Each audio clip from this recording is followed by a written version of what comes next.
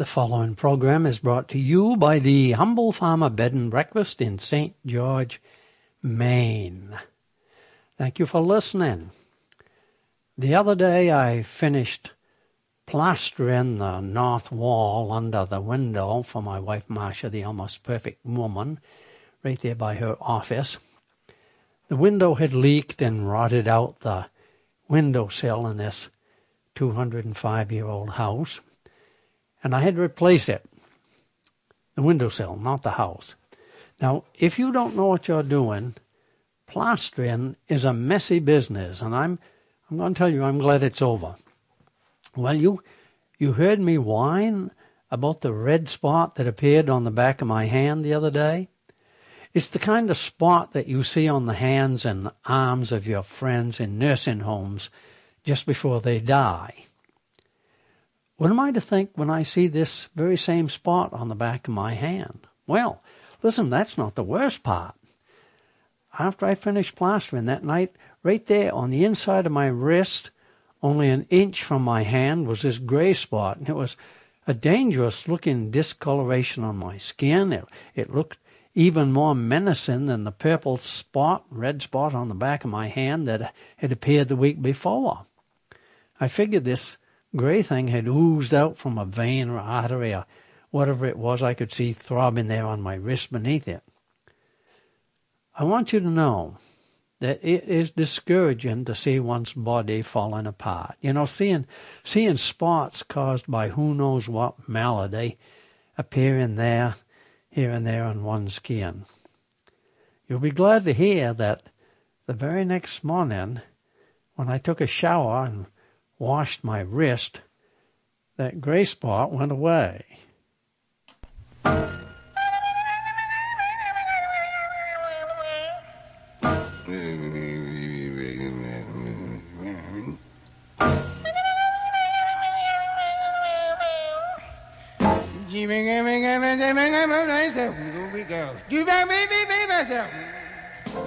Hi there, this is Clark Terry here, reminding you to pull your bearskins a little closer to the fire.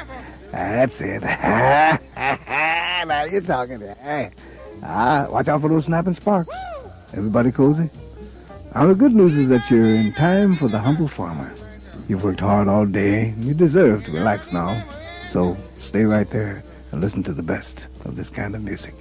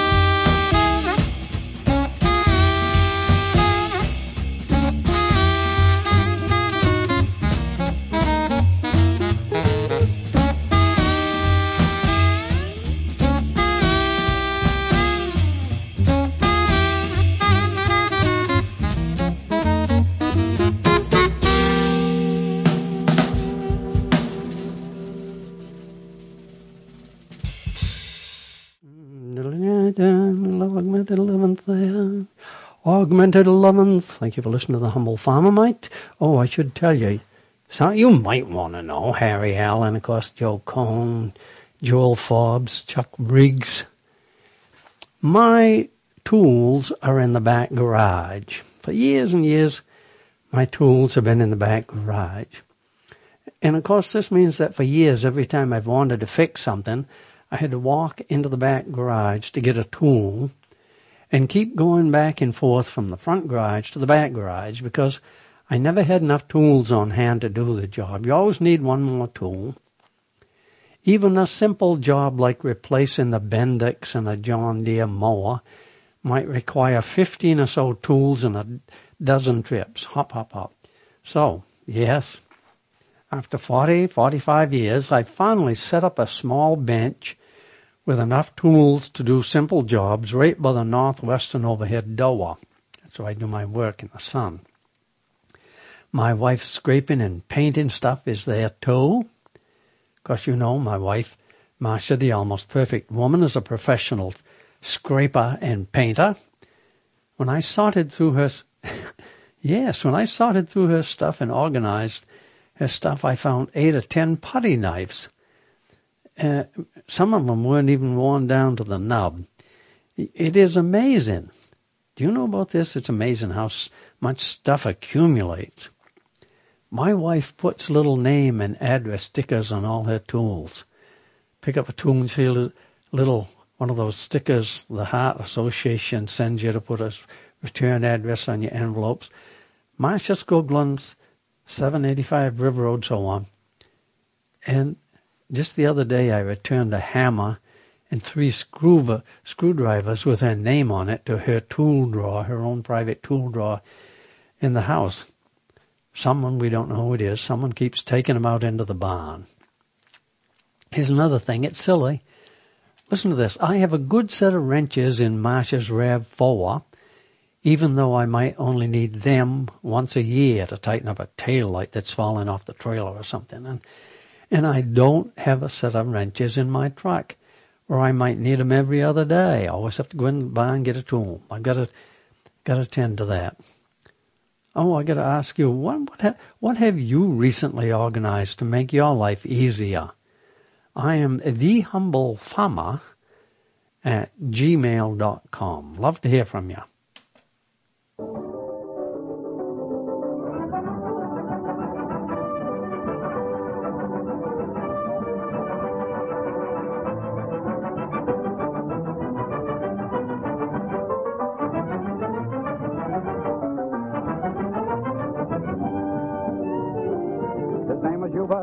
He was homely, he was dumb, and so was Juba.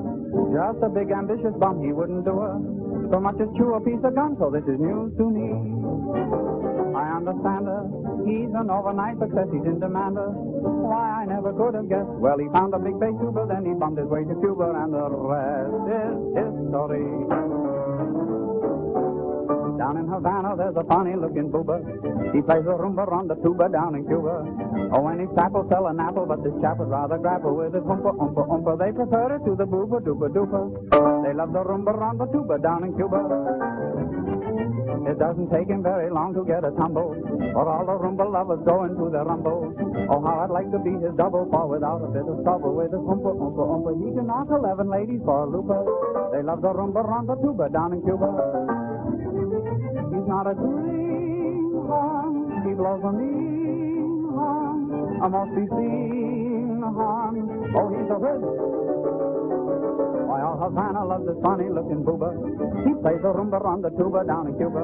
I can't believe it, but they tell us every peanut vendor's jealous of his oompa, oompa, oompa. They prefer it to the booba, dooba, dooba. They love the rumba on the tuba down in Cuba.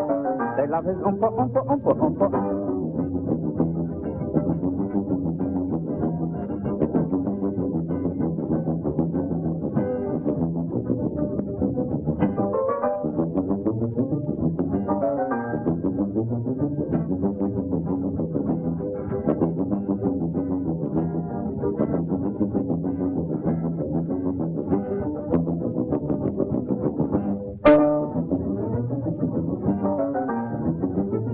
Not a green he blows a mean horn, a must be seen horn. Oh, he's a whip.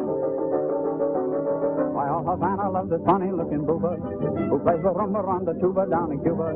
He's getting wealthy, strong, and hearty thanks to plenty good Bacardi and his oompa, oompa, oompa. Oh, he knocks a booba-doopa for a loopa. They love the rumba on the tuba down in Cuba.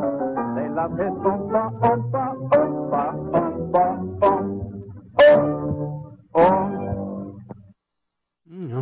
Rudy Valley from 1931, when Yuba plays the rumba on his tuba.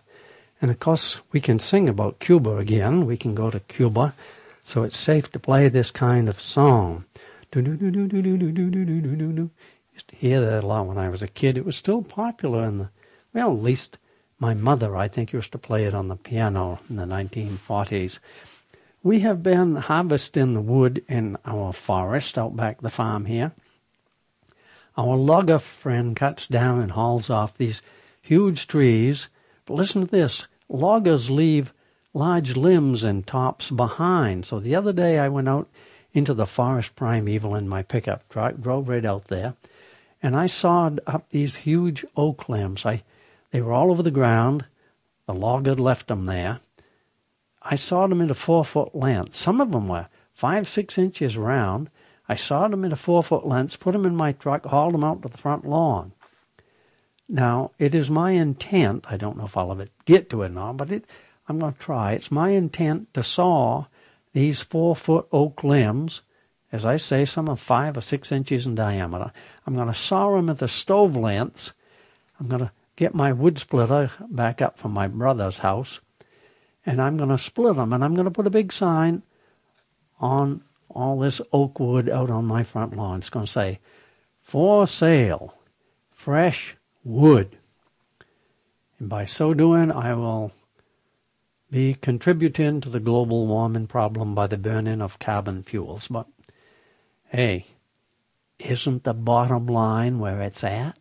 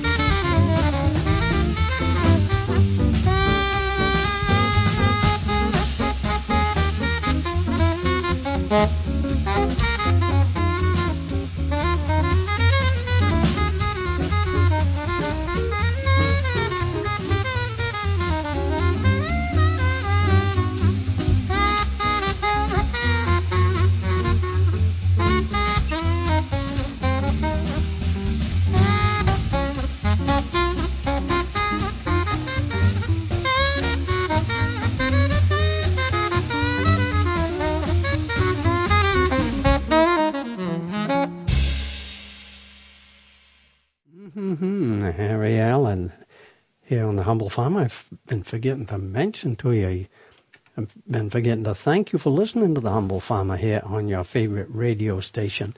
You know, with any luck at all, you can hear me playing old-fashioned music just for you every week at this time right here on this favorite station of yours.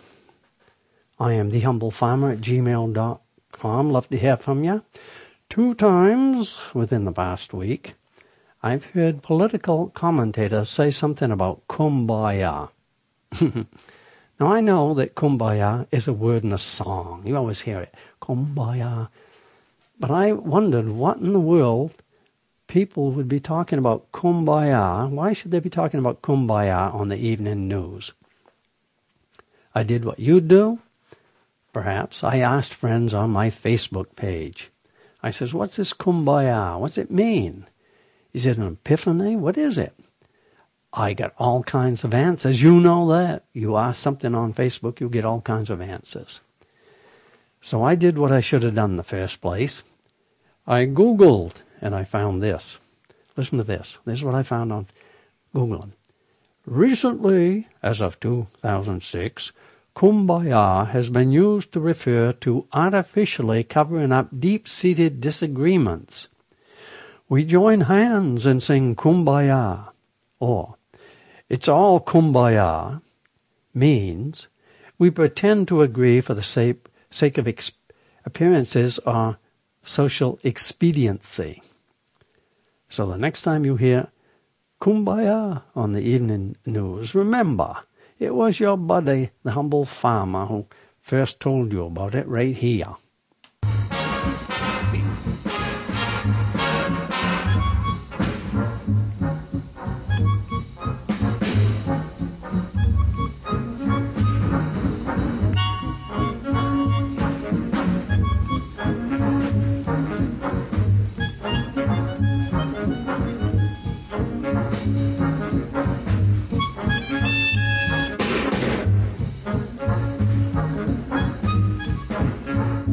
Cute, huh? Tell you about this later, okay?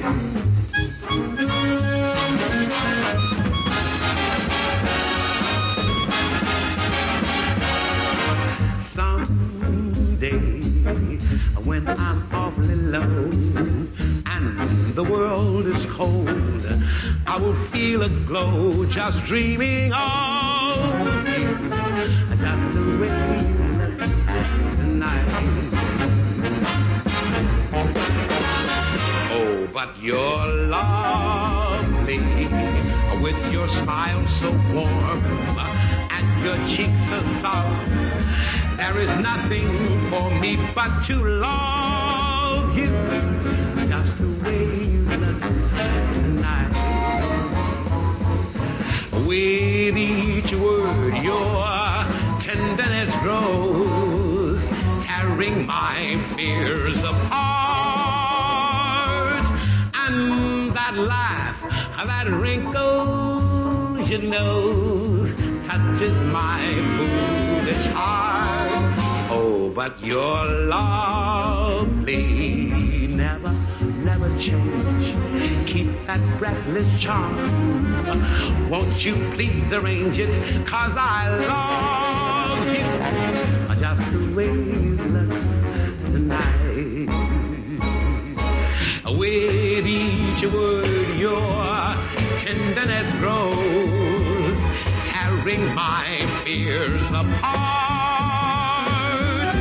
And that laugh, that wrinkles, you know, touches my foolish heart. Oh, but you're lovely, never, never change. Keep that breathless charm.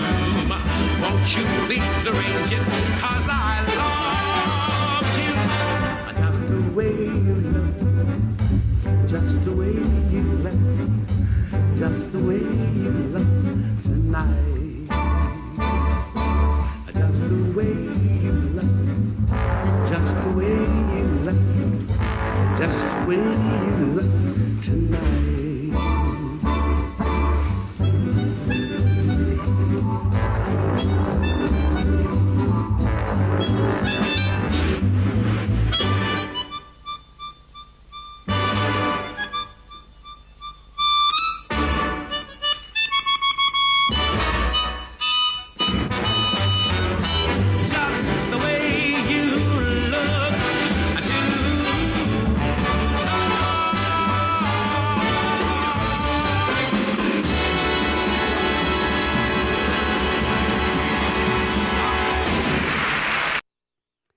Nat King Cole, of course, singing one of the tunes.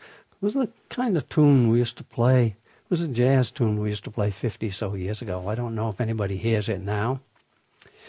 You are missing out, my friend, if you don't have a Roku apparatus on your television set, and you know I'm going to tell you why. Roku enables you to watch the countless lectures that are now available on YouTube as you vegetate in your favorite chair. There are Yale lectures on Rousseau and Schopenhauer and evolution and medicine. You probably know of a lot more, and I'd like to know what they are. You could write me, thehumblefarmer@gmail.com, and tell me. My favorite is an informative series by Stanford's neuroendocrinologist Robert Sapolsky. Robert Sapolsky talks about the brain and why we do what we do. Now, you might have read one or more of his popular books, Long before I discovered Professor Sapolsky's lectures on my TV set, I read 3 of these books, and one was the famous Why Zebras Don't Get Ulcers. And to save you the price of that interesting book, here's the spoiler. When the zebra escapes from the lion, when he stops running and his heart rate returns to normal, the zebra soon forgets all about it. A human being would continue to worry about the lion for weeks until, want to get that phone, please? A human being would continue to worry about the lion for weeks until hospitalized by heartburn, indigestion, and nausea. So that's the difference between the zebra and human being. When Professor Sapolsky mentioned some grad students who, in the course of an experiment, patted their rat for 3 seconds, I sat right upright in my chair. When the good professor was still in grade school, I was already a grad student at the University of Rochester with my own laboratory rat. I named him Vilkas, which, as you probably know, is wolf in Lithuanian.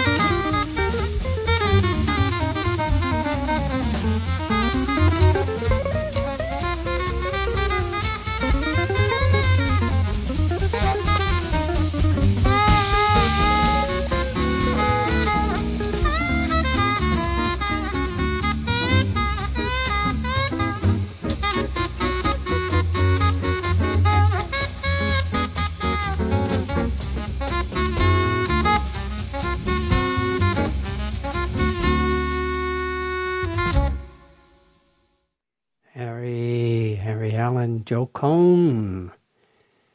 Isn't that from Guys and Dolls? I have vague memories of playing with Tommy Bushy. Tommy Bushy was a piano player in Portland. We did that show when I was an undergraduate. They put on Guys and Dolls there, 1962 or 3 it must have been. It was a fun show. If you're not used to working with animals, I'm telling about my pet rat Vilcus I had when I was a grad student. If you're not used to working with animals, it takes a little while to get onto it. I want you to know that rats that don't know you are likely to be a bit skittish and make a bid for freedom. So you have to learn how to hang right on to your pet rat. And I remember well that Vilcus, my pet rat, got away from me the first time I picked him up. And I have a vivid memory of trying to retrieve him from beneath a rack of tape recorders and other recording studio equipment we had in the laboratory there. And although it was around 50 years ago, I seem to recall that Vilcus would gently bite my finger if I put it in front of his nose. That was how he found out what things were. Check out the texture, see what it was. He'd kind of test it with his teeth. I'm happy to say that unlike many students in disciplines where it was necessary to sacrifice their pet, I took Vilcus home to Maine for the summer and brought him home here. And if you've ever had a dog, cat, or disagreeable spouse, you already know that you can become attached to almost anything. And I want you to know that we bonded as I spent hours teaching little Vilcus how to drive a small mechanical toy car. It was it must have been about a foot long, 3 or 4 inches high, little mechanical tin car with a motor in it. There was a crank on the front, and the thirsty Vilcus rat would push the crank, which started the noisy motor, and then he'd jump up on the car for his little water reward. We started with the car up on blocks, but it was my intention to eventually remove the blocks so that Vilcus the Wonder Rat could amaze my friends as he ceremoniously drove into the dining room. Now, why teach a rat to drive a car, you might ask? And if you think about it, the answer is simple. If you're going to teach a rat to press a bar, to get a food pellet, a drop of water, you might as well have him pick up some useful skill at the same time.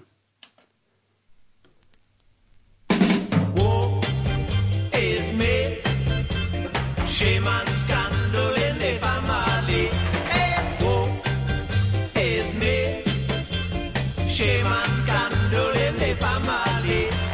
In Trinidad, there was a family with much confusion, as you will see. There was a mama and a papa and a boy who was grown, who wanted to marry and have wife of his own. He met a young girl who suited him nice.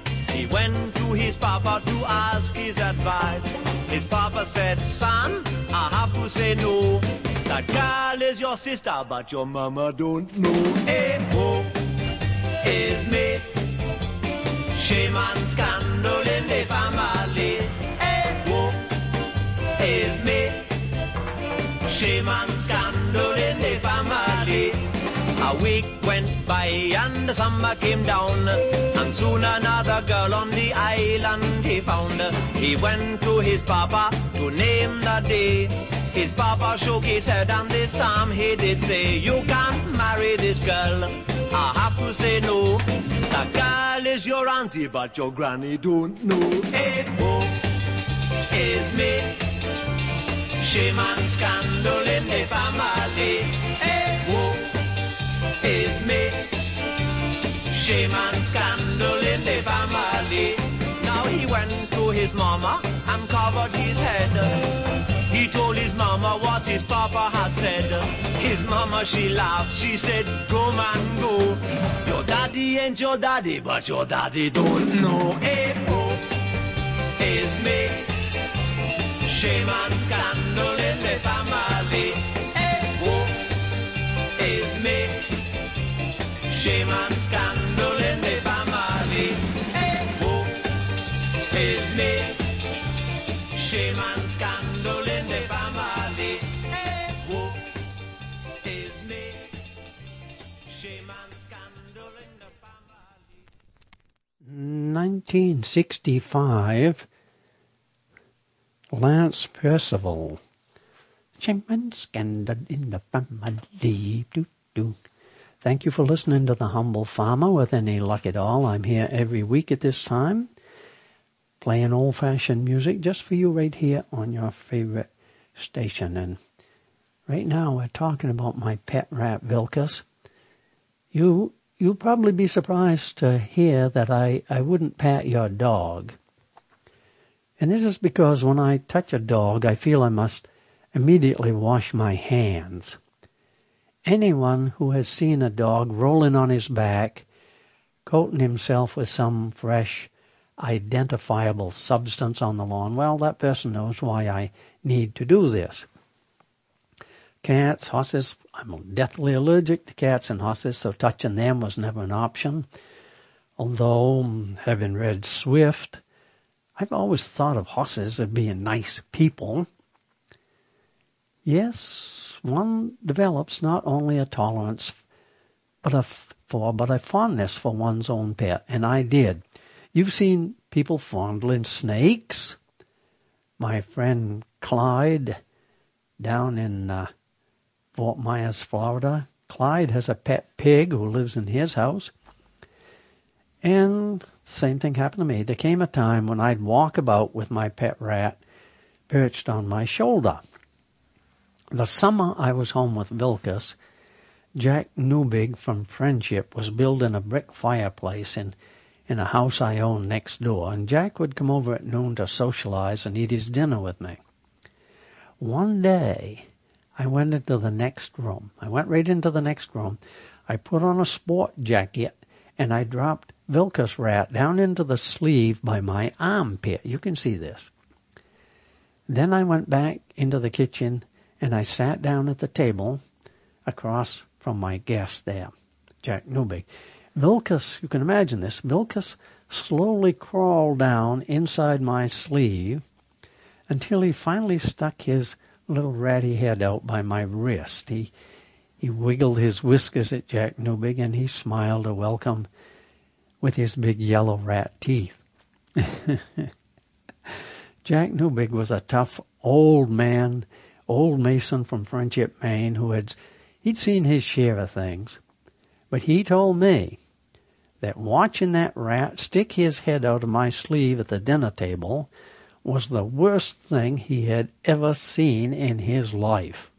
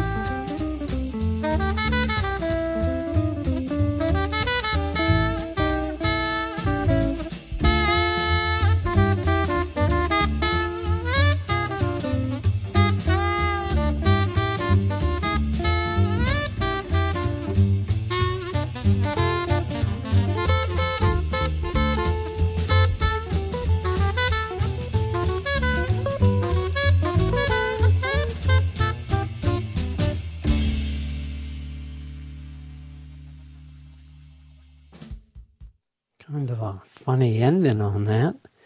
Harry Allen, Joe Cohn, of course.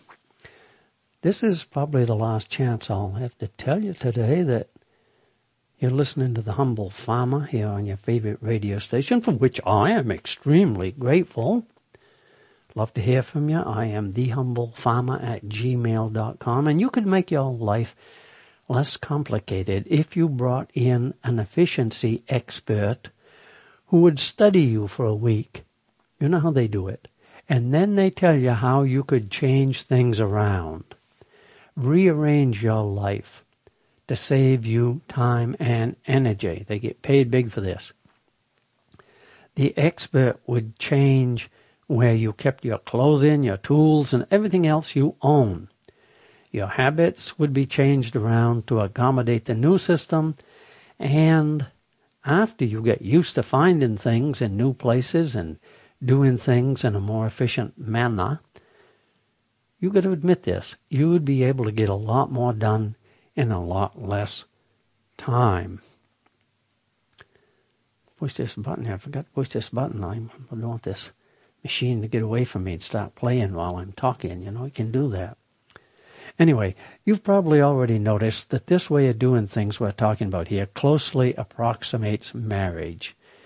Just about the time you learn to be comfortable with the new system, she decides that she liked it better the way you had it before, and she moves everything back.